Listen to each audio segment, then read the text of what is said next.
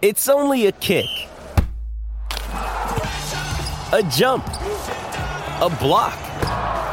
It's only a serve. It's only a tackle, a run. It's only for the fans. After all, it's only pressure. You got this. Adidas. Great form by you hitting play on this podcast. Now, check out Same Racer, the brand new racing app for same race multi-tips. Same Racer. Download from the App Store and Google Play. Powered by Bluebet. Gamble responsibly. Call 1-800-858-858. Brendan Bradford, he's a sports writer with Code Sports. You can follow along with his work at codesports.com.au, and he joins us on the Overnight Crowd. G'day, Brendan. Hey, mate. How are you? Thanks for having me on. Good, thank you, mate. Thanks so much for the time once again. I saw you got along to the fourth Ashes test from the SCG. What did you make of the test match and the finish with the Aussies just missing a 4-0 scoreline by one stubborn wicket? What an incredible finish to the test match.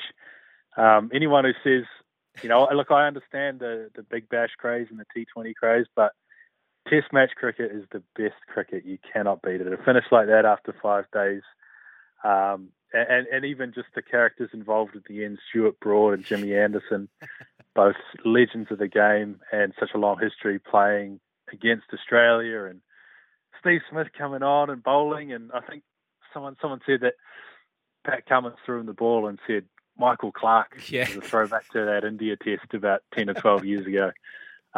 Incredible, just an incredible test match. Are you backing Usman in for another crack in the fifth test? Pretty tough to leave him out, but the Aussies have form in doing so along their history of test cricket. Got to leave him in. You can't, Guy scored 2 tons in his comeback. There's another stat going around. I think he's, of the last 6 years, he's well within the top 10 for most centuries, I think, in test match cricket over the last 6 years, and he's only played, he's missed the vast majority of games Australia's played. You got to put him in for the Hobart Test at least, and then the Pakistan tour coming up as well in another couple of months. That'll that's huge for him. He's wanted to go on that tour for a little while, so hopefully they can see what pretty much it looks like the rest of Australia is seeing, because the movement on social media and the regular media when Usman was scoring runs the other day was pretty phenomenal. Felt like England finally stood up. I wanted to say arrived, but let's not go that far. But the makeup of their team will be very different for the fifth test. Billings almost in a plane home before he's set to play in Hobart. Butler has a broken hand. Bairstow and Stokes both limping to the finish line as well. So, yeah, big difference for the England team coming up for the fifth test.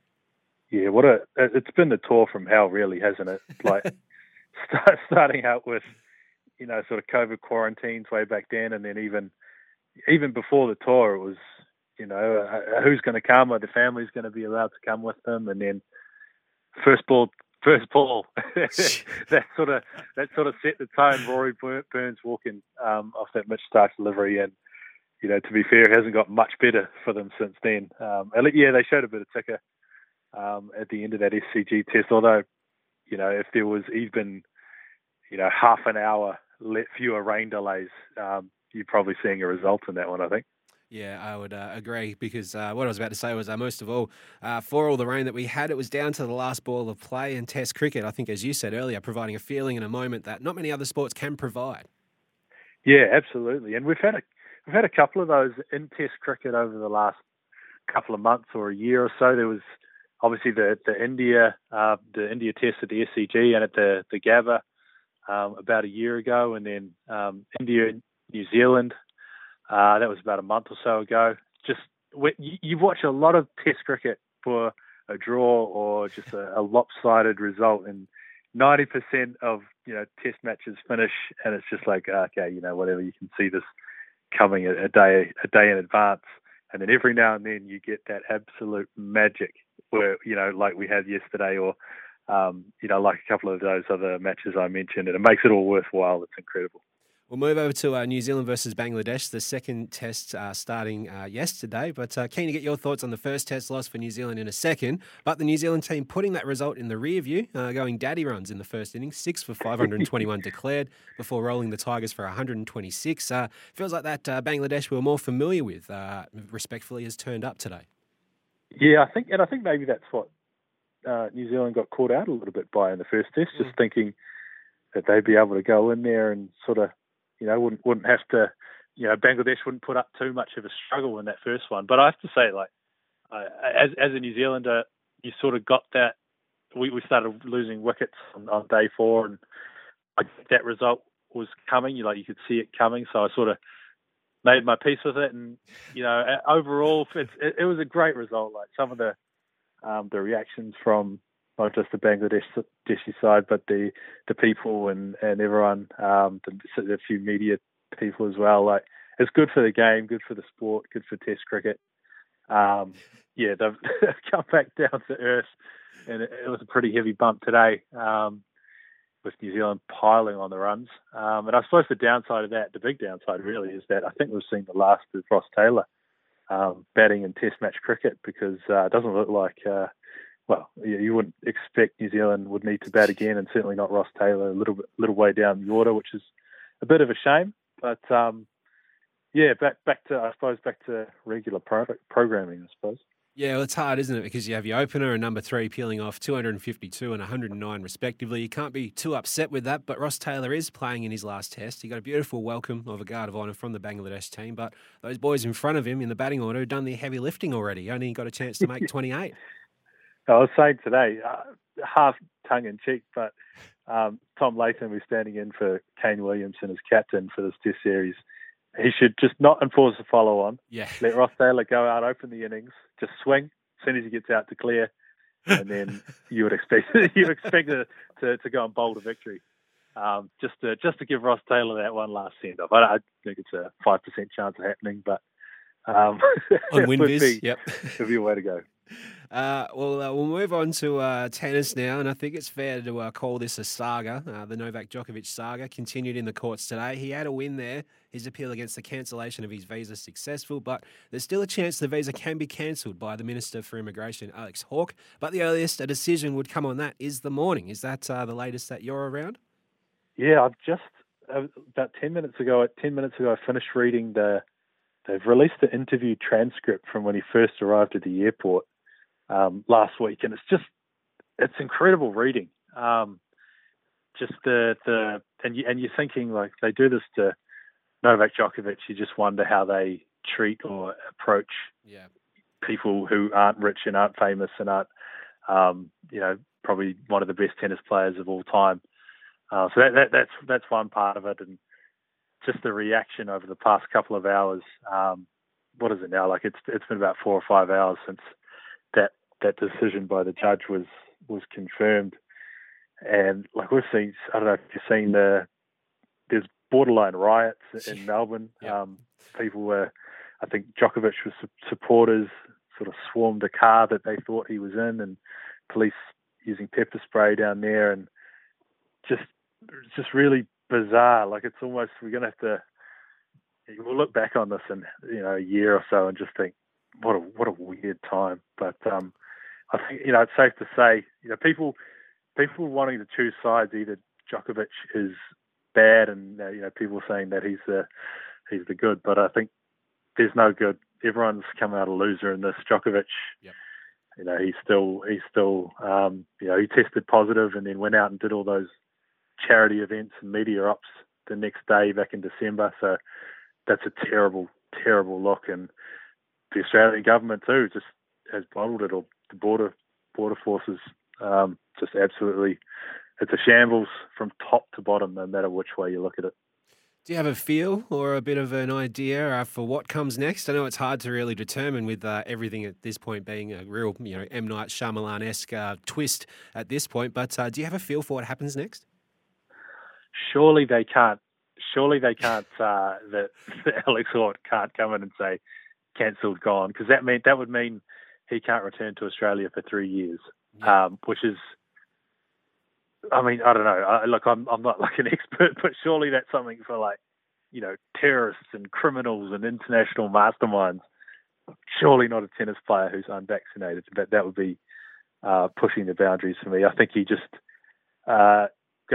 plays, probably is more determined than ever to win the event.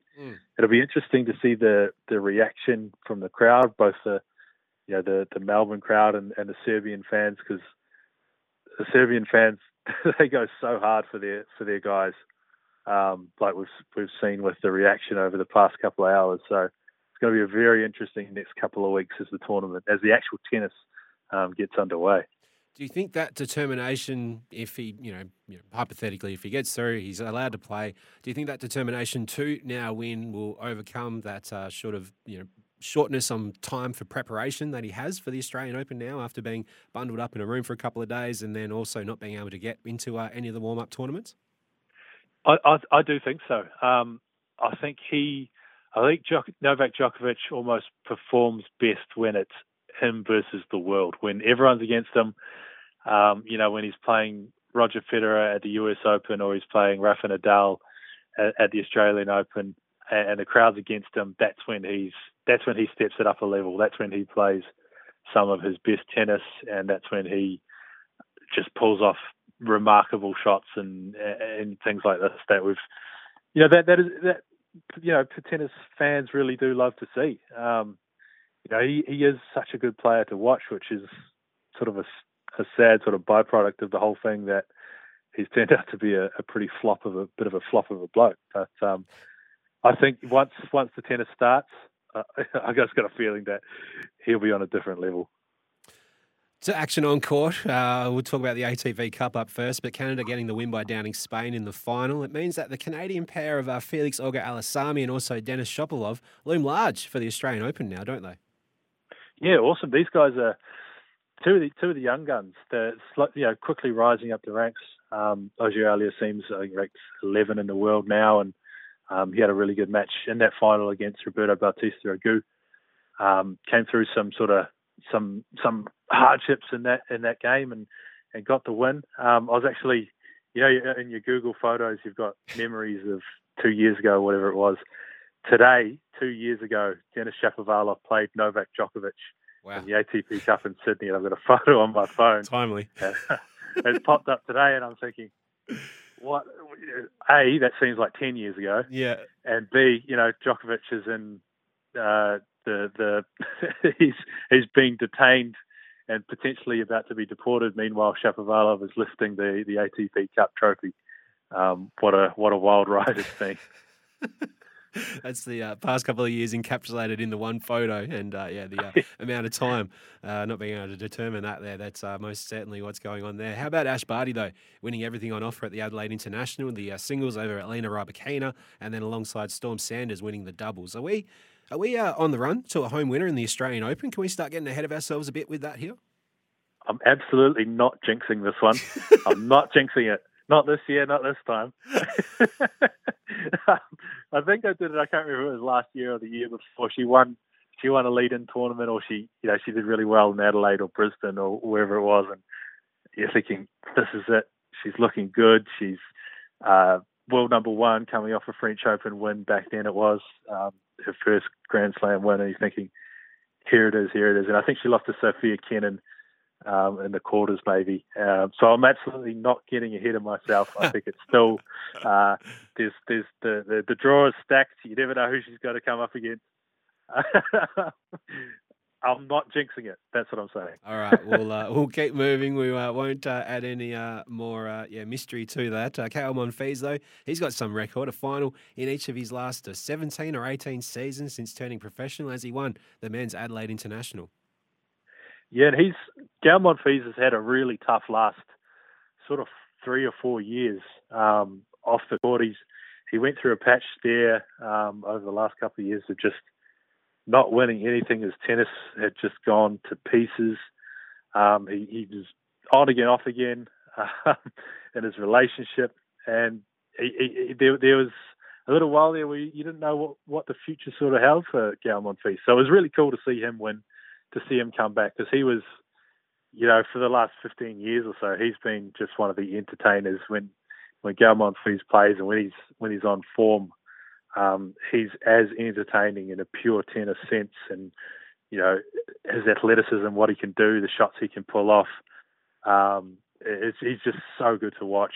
So it's really good to see him back smiling, back playing good tennis and winning trophies again as well. 100%. We'll finish up on some UFC. Israel Adesanya wants another fight in Australia, and if I could speak on behalf of the Australian public, we want him fighting here as well. How do we make this happen? 100%. Well, so he's got the rematch with Whittaker in a month or so. That's in the US. I would say the best way for Israel Adesanya to fight in Australia is if he loses that and they do the trilogy. Oh, yes. And might I say they should have it in Sydney, which is where I live. Okay. Do it at a stadium. Do it at Kudos Bank Arena or somewhere like that. Or you take it back down to Melbourne. They could pack out Etihad Stadium again, put 55,000, 60,000 there again for the trilogy match. I reckon that's the way to go.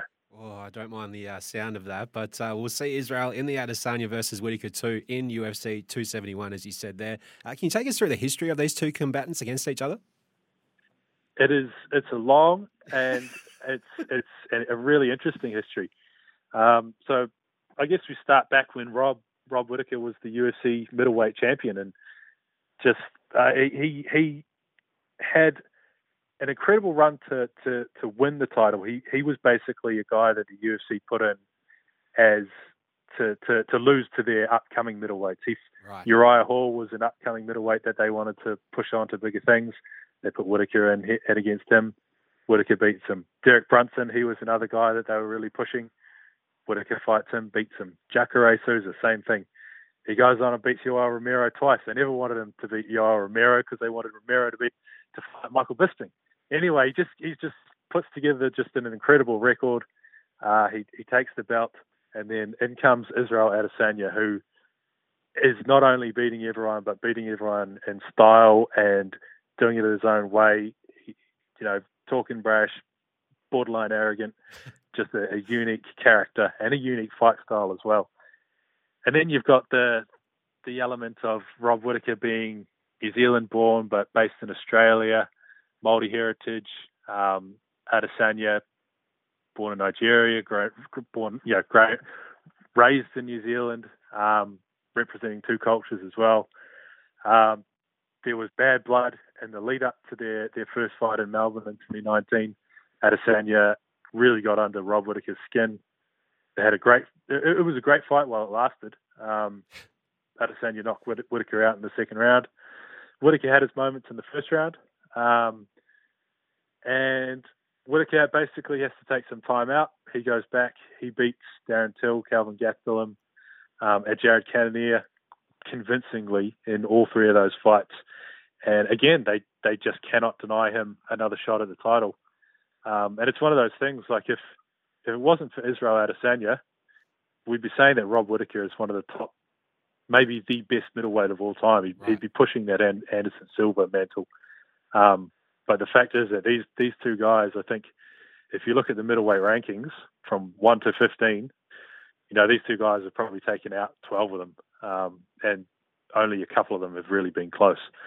So it's the rematch. I can't wait to see it happen. And to be honest, I'd watch these guys fight 10 times if I could, if they put it on. Just because it's a really good mix of styles, mix of characters, mix of backstories as well, and a mix of fan bases. Even their fans hate each other. So it's just really so intriguing. So this will be some card for Aussies, right, as well? Bam Bam versus Derek Lewis just got added for UFC 271. Is that right? Huge fight for Bam Bam. This is the one that sort of propels him back up towards the top sort of 7 of the heavyweight rankings. This is not that Derek Lewis has become a sort of a gatekeeper, but a win over Derek Lewis for Tai Tuivasa, coming off 4 wins in a row since losing 3 in a row. This really stamps his mark as a heavyweight contender with an eye on a title shot. If he can win this, you're looking at in the next 12 to 18 months him fighting for a title potentially. He's got the marketability, the fan base, and everything to make that happen if he puts the results together. So it's a step up in class, isn't it, for Bam Bam? But he's been wiping the competition recently in that run of the last 4 fights. Yeah, absolutely. This will be the toughest fight of his. I've sort of called it the second coming, because he burst onto the scene with a couple of wins, and they threw him into a main event with JDS a few years back, and you know, he came up short, and then he had another couple of losses, and it looked like it was make or break at one point in about 2019, where he needed a win, otherwise he's looking at his contract getting thrown on the scrap heap. And yeah, he's put together 4 wins in a row, but this is a big step up. Derek Lewis is he's a veteran. He's fought everyone. He fought Mark Hunt. He lost to Mark in Auckland in 2017, I believe that was. I think I'm stretching my memory back that far, but this is a huge scalp. You get Derek Lewis on your record, on your resume. It's massive opportunity for Tai Tuivasa. And continuing the Aussie flair at UFC 271, the unbeaten King Casey O'Neill is back in a women's flyweight bout as well.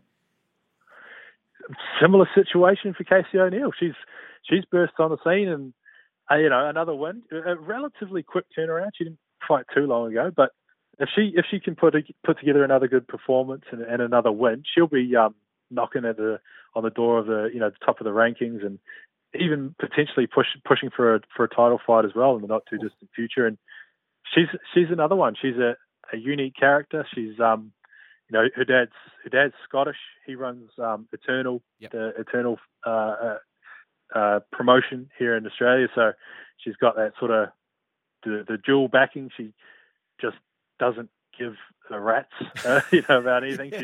She's a good character, and I hope she's not super well known at this stage, but hopefully another win or two, or a good performance, and the sort of wider public will start getting around her as well. Especially in the way that she's finished a couple of those bouts since heading back over to the States as well. That'll definitely get the eyes turned to her, won't it? Yeah, absolutely. The more highlight reel stoppages and viral moments you can put together, the better, yeah.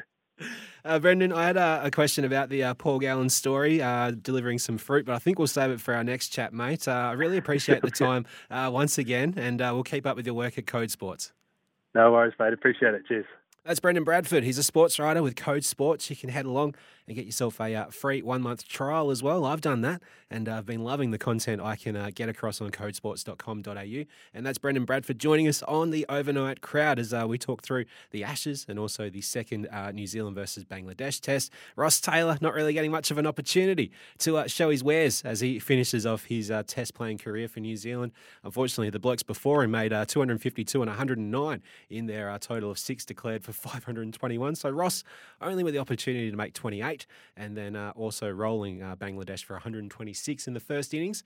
You'd think not much of an opportunity for Ross to get a second crack at it there as he wraps up. Some Novak Djokovic chat, bit of ATP Cup, passing on Ash Barty on her run to an Australian Open title in 2022, we hope, and also a big UFC 271 for Australian fight fans with Israel Adesanya. I know, fights from New Zealand, but he's fighting our boy Rob Whittaker.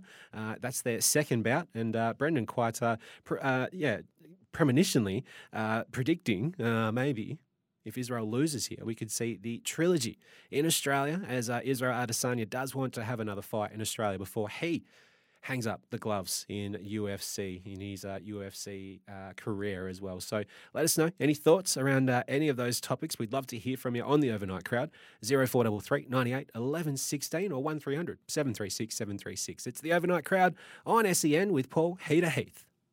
Sometimes needing new tyres can catch us by surprise. That's why Tyre Power gives you the power of Zip Pay and Zip Money. You can get what you need now, get back on the road safely and pay for it later. Terms and conditions apply. So visit tyrepower.com.au or call 13 21 91.